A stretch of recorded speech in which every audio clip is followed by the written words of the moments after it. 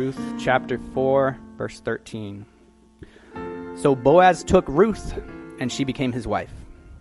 And he went in to her, and the Lord gave her conception, and she bore a son. Then the women said to Naomi, "Blessed be the Lord, who has not left you this day without a redeemer, and may his name be renowned in Israel. He shall be to you a restorer of life and a nourisher of your old age. For your daughter-in-law who loves you, who is more to you than 7 sons, has given birth to him." Then Naomi took the child and laid him on her lap and became his nurse. And the women of the neighborhood gave him a name, saying, "A son has been born to Naomi." They named him Obed. He was the father of Jesse, the father of David. Now these are the generations of Perez. Perez fathered Hezron. Hezron fathered Ram. Ram fathered Amminadab. Amminadab fathered Nahshon. Nahshon fathered Salmon. Salmon fathered Boaz. Boaz fathered Obed. Obed fathered Jesse. And Jesse fathered David.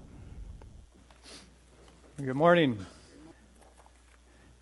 Well, we've been in Ruth, as you know. Most of you know. If you're new here, you're behind, but we're right at the end of Ruth. This is it. This is the last time. So I'm glad you made it. If you didn't make it, hopefully you're online and catching the last section of the book of Ruth. Last time we kind of finished that drawn-out drama of what happened between Boaz and Ruth, what happened to Naomi, the line of her family that we've been following pretty much the whole of the story. We saw Boaz continue to act out of the character of unselfishness, showing chesed toward his family, toward the people around him, faithfulness, even at a risk to his own inheritance. We see Boaz with great faith in God. If you remember that, only God, only Yahweh can produce children, can bring forth a child, an heir, and that is what he trusted God for. So then we watched him with this odd tradition of giving the sandal, receiving the other man's sandal. Boaz declares that it is done. He will redeem, he will buy back the land, and Naomi, and he will take Ruth as his wife, Ruth the foreigner. Well, the people there at the gate gave a blessing to Boaz. You remember that? They gave a prayer, a hope, kind of threefold. First, that Ruth would indeed bear a child. Second, that Boaz and his family would be honorable and known in their town. And then third, that the family would become large and powerful, even as their ancestor Judah was. Last week we took some time and we looked at the emphasis in the whole of the book on blessings.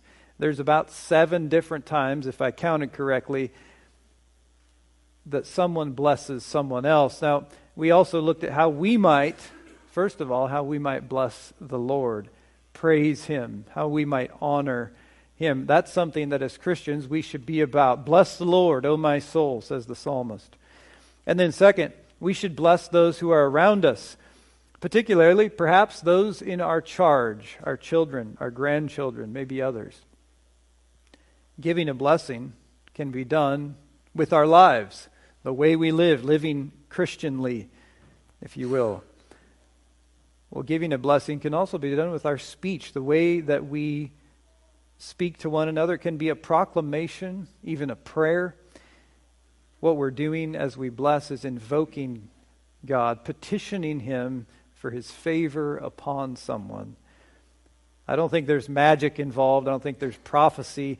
But we're asking God for His attention and His care upon this life. So I hope you've been able to ponder that, continue to ponder it. How does that look? How might that look for you in your particular circles? Well, as I said, we find ourselves now at the end of the book. Act 4, which happens to be chapter 4 of the drama of Ruth. And then we're going to see a kind of a tacked on finish with the genealogy. Let's ask God to meet us as we study this portion of Ruth together. So God, thank you that you are here, that you do meet us in your mercy, you care for us, and you love us. And I'm just grateful for this study in the book of Ruth that we will wrap up today And even as we come to this section, please let us see a little bit of who you are, looking at you as the sovereign God, always there, always active, always faithful. You're the one who designed chesed. You're the one who shows loyalty and covenant.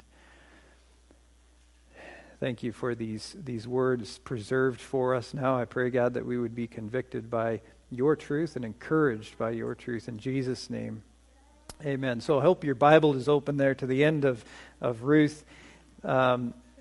We notice as we began this section that over 9 months has passed since last week, believe it or not. And the author now wants to fill us in, reveal to us what has happened during those 9 months and how then the story ends. So we find out first that Boaz, true to his word and his commitments, he took Ruth as his wife. He probably took her to his home. She became his wife. The author there, he is emphasizing this fact for us. If you remember, we've been kind of following Ruth's social status in the land of Israel. She starts out as a foreigner. That's almost a nothing, almost a worthlessness. And then she moves to a maidservant at some point, and then she's classified as what's a hand servant, perhaps. It's an improvement. And then finally, she's a wife. That's a great improvement for an Israelite woman. Remember Naomi in chapter 1? She prayed that these daughter-in-laws of hers would find rest, find security in the home of another husband after the death of her sons. Well, to be a wife, to be the wife of not a dead man, but a living man, that was a high status for an Israelite woman in that society. Probably the goal of most girls in that day. It gave security, it gave provision, it gave a future. Ruth was now accepted as a Jewish wife. Not only that, but the wife of honorable Boaz. Well, you see there, they consummated the marriage, and Yahweh granted conception, and she gave birth to a son. Now, we've not been told that Ruth was barren, that she was unable to conceive. But think about it, this was the story with quite a number in the history of Israel. Think of Sarah, Rebecca, Hannah, and others, all who struggled with barrenness. But we should note that Ruth had already been married for 10 years to Mahlon, at least 10 years, with no offspring. So we need to recognize, as they did, and we do today, but God is the only one who brings life, who opens the womb, who gives children. For those in Israel, to bear children was a great blessing from God. That comes out of Deuteronomy chapter 7. Favor from God to carry on their name, their family lineage, their honor, and as we looked at, their connection to their God-given land. The prayer that the people offered in the gate, remember that in chapter 4, verse 11, the people offered a prayer or a blessing to Boaz. That's being answered right now. 9 months later, or some number of months later beyond that, God gave Boaz and Ruth a son. But it doesn't stop there. Check out verse 14. We catch up with the women of the town as they turn to Naomi now. We're let in on what they say to her.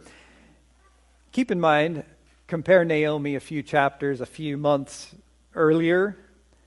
You remember her upset, even bitter at the end of chapter 1. So are these the same women then that heard Naomi's bitter cries at that moment as she returned to Bethlehem? Well, they now turn to her and say, "Bless the Lord, praise Yahweh." Why do they say that?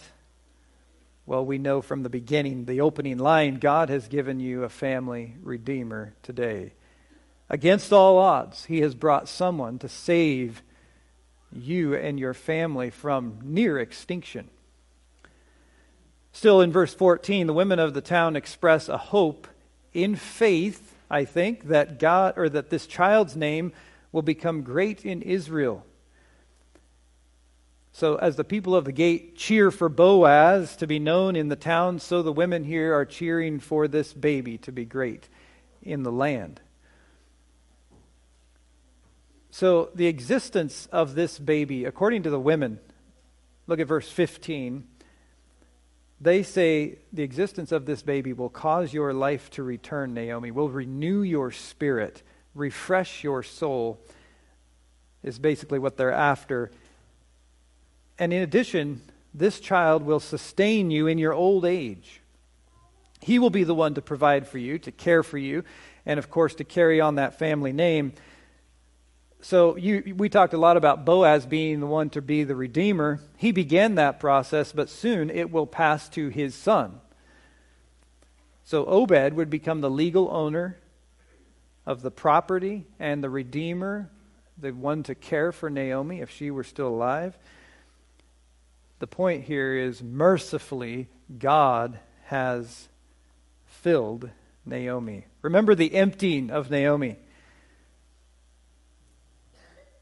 Famine. She lost her home, and then she lost all her family, her husband and both sons. She really was very emptied. But now at the end of the story, God's mercy is evident. So, didn't he know the end of the story all along? He has filled her. She not only has food, but she has hope of her family's preservation and hope of provision and care for her in her old age. And as you mothers and grandmothers in specific know, that she has a baby to love and to bring her immense joy.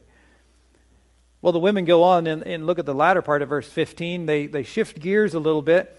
And I think that we're supposed to notice that Ruth must have stood out. And we've seen this somewhat already. But even though the culture has moved away from God's ideals, right, in so many ways, they are not living according to the law of God. And even though they're really not keen on Moabites, they see her extraordinary kindness, her godliness, her faithfulness to Naomi. It's very evident. The women of their town, of the town, then turn their attention to Naomi's daughter-in-law. They don't name her, but they point out her love, her devotion, and her preference given to Naomi. You know, in Leviticus 19, God tells the Israelites this. He says, "You will regard the alien who resides with you as the native born among you. You are to love him as yourself."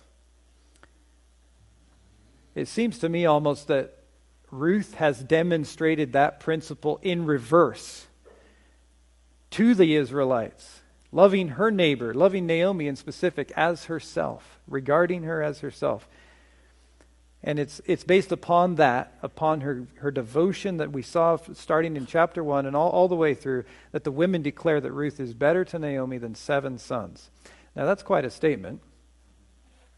A family with 7 sons would have been considered a very fortunate, a very blessed family in this particular culture. If one had 7 sons, there's a great chance that you would be cared for in your old age and your name would carry on, your property would stay in the family and all of this, even defense of the family in the case of war or something. But Ruth has proved even better.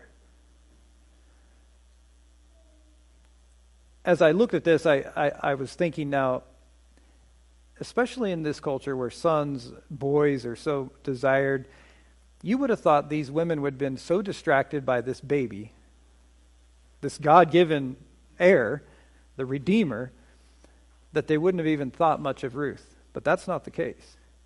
Even in that culture, with that perspective, the women cannot overlook the value of daughter Ruth.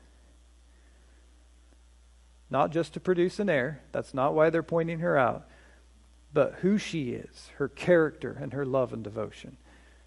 Now, maybe there's a little hyperbole in that 7 sons statement, but I think what's really happening here, there's quite a few words spent on this incredible statement that affirms Ruth's character.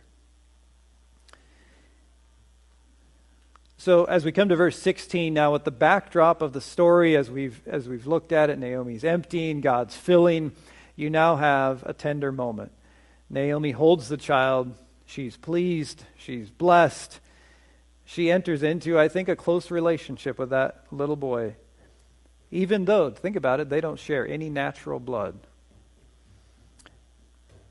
I think as we look at that, there's different translations and thoughts on that, but I think that we should understand she became sort of maybe a foster mother, you could say, or a godmother. Definitely a grandmother. Maybe a doting grandmother. But if you look at verse 17, the neighbor women declare, what do they say there? A son has been born to Naomi. The New Living Translation says, at last Naomi has a son again. Two things about that. Technically, this was not Naomi's son. But he took the place of her dead sons. He would preserve her line and bring life and joy back to her. But this little boy, Obed, did not cease to be Boaz and Ruth's son. I think one can imagine that Naomi lived very near, if not in the same dwelling as Ruth and Boaz, and she would have been a great part of that little boy's raising. Second thing about this, notice the emphasis on Naomi. It's not on Elimelech or on Mahlon, the owners of the land, her family, the men in the family. The discussion here, the women's remarks are directed toward Naomi. Again, not the men in the preservation of the family line, but they're personal. They're connected to the woman, to Naomi. Well, finally we find out the name of this little boy, Obed. And the author has a very surprising end for the initial reader. If you'd never read this before, especially if you were an Israelite, look at in verse 17, all of a sudden we see the family tree that Obed belongs to. Undoubtedly the reader, the first time the reader read this or heard it read, was very aware of King David. Probably highly regarded King David. And as we discussed a few weeks ago now, remember this book was probably written almost for sure after King David, and maybe well after King David, but King David stood out. He still stands out. And all of a sudden the reader realizes that this little guy is in the line of King David, his grandfather, no less. There's a good chance that Obed had a personal influence on a young David. So the author throws that surprising twist in for the reader. Yes, Naomi was filled. Yes, God provided an heir. Yes, Ruth and Boaz were exalted as righteous individuals, but Yahweh was up to something even bigger, longer lasting, eternally significant. The silent sovereign is at work. Now, we're not going to spend a lot of time on the genealogy at the end there, but it is here to stand, in a sense, for the reason for this narrative, for the story that we've just been working through. It sort of climaxes the story. It places it in history, especially for those much more aware of that particular history. It looks forward, it looks back. And it's not just a random history or timeline or a good way to finish the book. It culminates in none other than King David, as we've seen, the founder, really, of the Israelite dynasty. So you see there 10 names, 10 individual names in verses 18 through 22. They reach back to Perez. That would have been the son of Judah, who was the son of Jacob, the founder of Israel, if you will. 12 tribes came from him. The 10 names complete a linear genealogy, which is normally used for legitimizing the heritage of someone. But listen, check this out. The genealogy here covers about 800 years of history. So unless these families lived a long, long time and had very blessed lives, there's some generations that have been skipped. And that's common. That's not accidental. But what the purpose is, it provides a formal list to legitimize the line of David, and then, of course, to show how Boaz and Obed and Ruth fit into that. But I think one of the things we're to notice as we reflect on this genealogy and the story, God was preserving the line of his people through the unfaithfulness of most of them. And then he was rewarding and he was showing chesed to the faithful, particularly Boaz and Ruth. So it wasn't big armies. It wasn't heroic kings. It wasn't physical advantage, human power, something along these lines, human wisdom that led to David's dynasty or the Messiah eventually. But it was God at work through the faithful, rewarding those who humbly clung to him. Their loyal conduct, through their loyal conduct, now they had no idea, but God was preserving his people that would eventually bear the royal seed. The author knew, and now he's letting the reader know too. But it goes farther than the author knew, right? We now know God was preserving that line that would produce the humble Messiah. The providential hand of God, the silent sovereign, is at work. I think in the book of Ruth, it's only twice that you see God directly intervene or directly do something. In chapter 1, verse 6, Naomi returns to the land, you remember, because she heard what? Yahweh provided food. And the second one is the one we looked at today, verse 13 of chapter 4. The Lord granted conception to Ruth. I think those are the only two where you see God directly. It's a little bit similar to the other Old Testament book by a woman's name, Esther. If I'm not mistaken, God's name is never mentioned in that book. Does this mean that God was absent? He was far away for some reason during these particular stories. Maybe he was nearer or more involved in other stories in the Old Testament or even today. What about foreign lands? Maybe it's not as much a part of his plan. I don't think so. In fact, I think the perceived absence of God is purposeful in order that we might see his very real involvement. His silent sovereignty is constantly at work.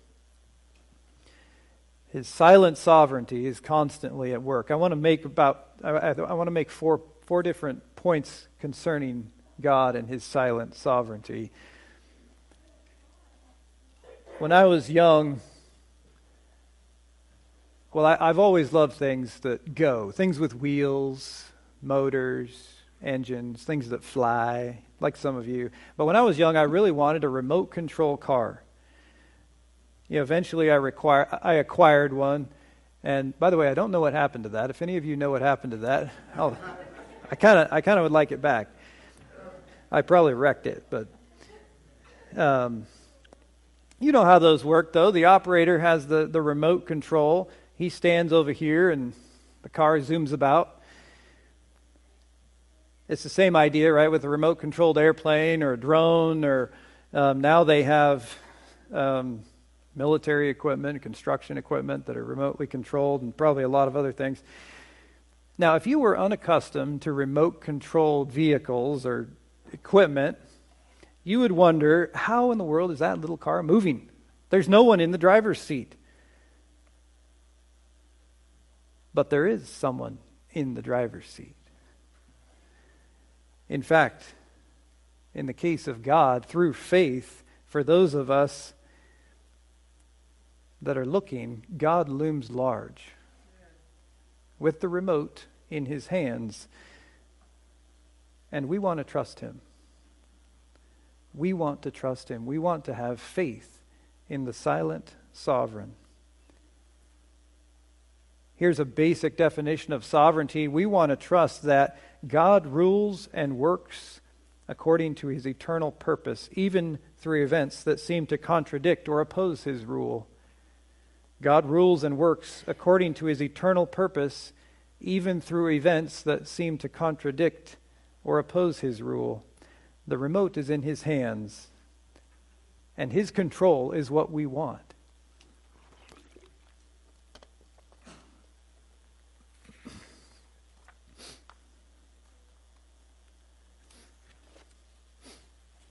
I was talking to someone once, and they wanted to see God. They expressed to me they wanted to see God do something great, to intervene in our world in some obvious manner. That would help their faith. That would give them reason to believe. Well, God could do that, but I'm not sure that that is the norm. That is not the normal way God tends to work. However, this doesn't mean that God is absent, or that he's backed off somewhere. It doesn't mean that he has less control or he's unattached. Maybe he's taken a vacation for a few hundred years. I think we'd be unbiblical to think that way. Now, some of you have a carbon monoxide detector in your home. What's carbon monoxide? It's caused, as I understand it, by an incomplete combustion of fuels. And if you're not in a well-ventilated area and you breathe a bunch of that stuff, it can kill you. Well, what is the problem? You can't see it. You can't smell it. You can't taste it. You can't feel it. But it's there.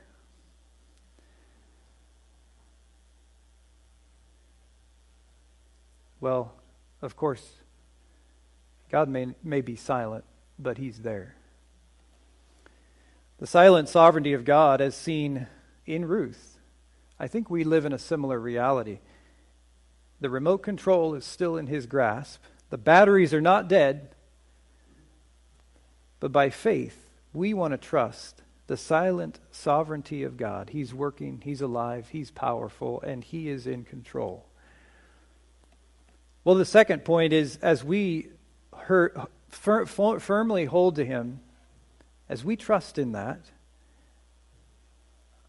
I don't think we need to see anything remarkable or anything magical or experience something. After all, what is faith? We see that in Hebrews 11. It's the assurance of things hoped for.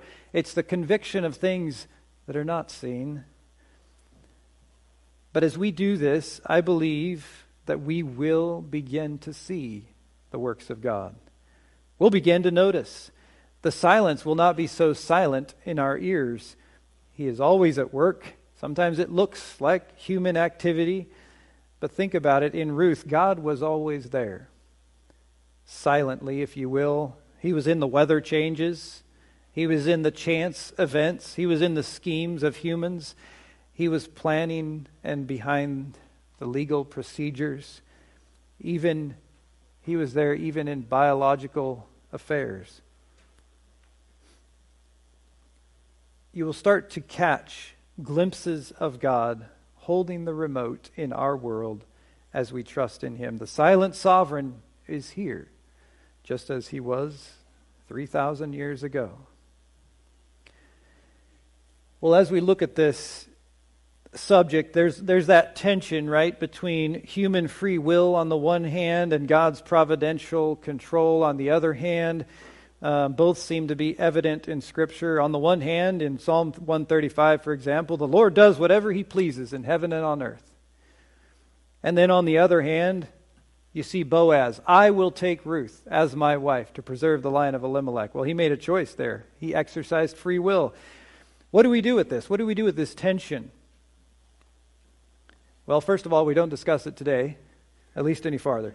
No, but we continue to work that out. And we do it in love and kindness with each other. But as we interact with this subject, the third thing I want to point out is we definitely realize that we are not bystanders to the plan. We are not bystanders to God's plan. Rather, each individual, each one of us, is a part of God's plan. You are not insignificant. You've all heard of the Boeing 747. It's the most well-known wide-body commercial airliner and cargo transportation aircraft, sometimes referred to as the Queen of the Skies or the Jumbo Jet. This airplane is still famous because it was the first huge body aircraft ever produced. But a Boeing 747 is made up of roughly 6 million parts. I would think that all of those parts need to be working at least semi-well for that plane to take off smoothly, to have a good flight, and to land safely. Without one or more of these parts working well, things could go bad pretty fast. Each one of us is an important part of God's plan. You are not insignificant in the plan of God. You might be a nut or a bolt, but you're important. Somehow, each of us fits in just right. Now, on the other hand, we're nobodies. We're like Ruth. We're like Boaz. We're not kings and queens. We're not famous politicians or celebrities or multi-billionaires, at least that I know of. We're nobodies. But then again, I think that's who God oftentimes ends up using if you are faithful to Him. You, as a man or a woman of God, are not insignificant in the plan of God. You have a purpose. You are important. Like it or not, you are not a bystander to God's plan. So let me challenge you.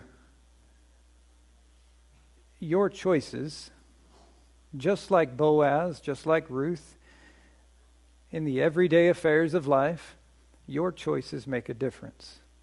Because you are not because you are a significant part of God's plan, your choices may be more impactful than you know. Boaz and Ruth, they had no idea where this story was going. They were simply living rightly, making daily choices out of selflessness, out of love and faithfulness, out of loyalty. By faith, they lived devoted lives, and God rewarded them both in their lifetime and beyond their lifetime. So what are you doing in your time?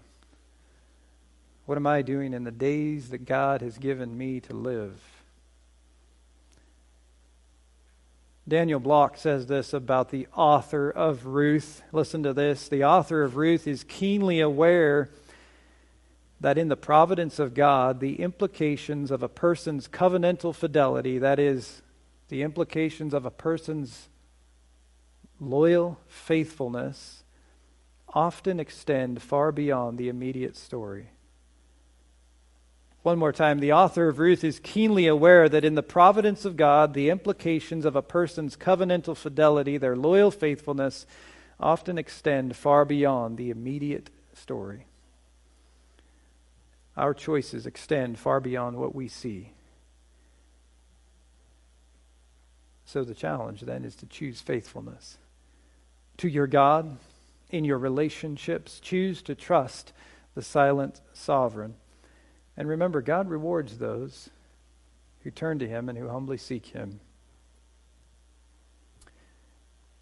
Join me in prayer, would you, as Andrew and the team come for a closing song. Father, thank you for your plan that, at least for me, is hard to put on the front burner. It's hard to put it in front of me and let that be my motivating passion for daily life. Sometimes we don't see it. We see all the other stuff, a lot of times the negative stuff, that it's all in that plan. It's all part of it. I pray, God, that we would, for one, that we would choose faithfulness, that each one here, that each one studying this passage would choose faithfulness. Today, tomorrow, every day that you give us. And then, God, that you would give us the strength for that, and that we would trust that regardless what the world looks like, regardless what things happen and come down around us, that you're in control. Never have you let go. Never are things slipping through your fingers.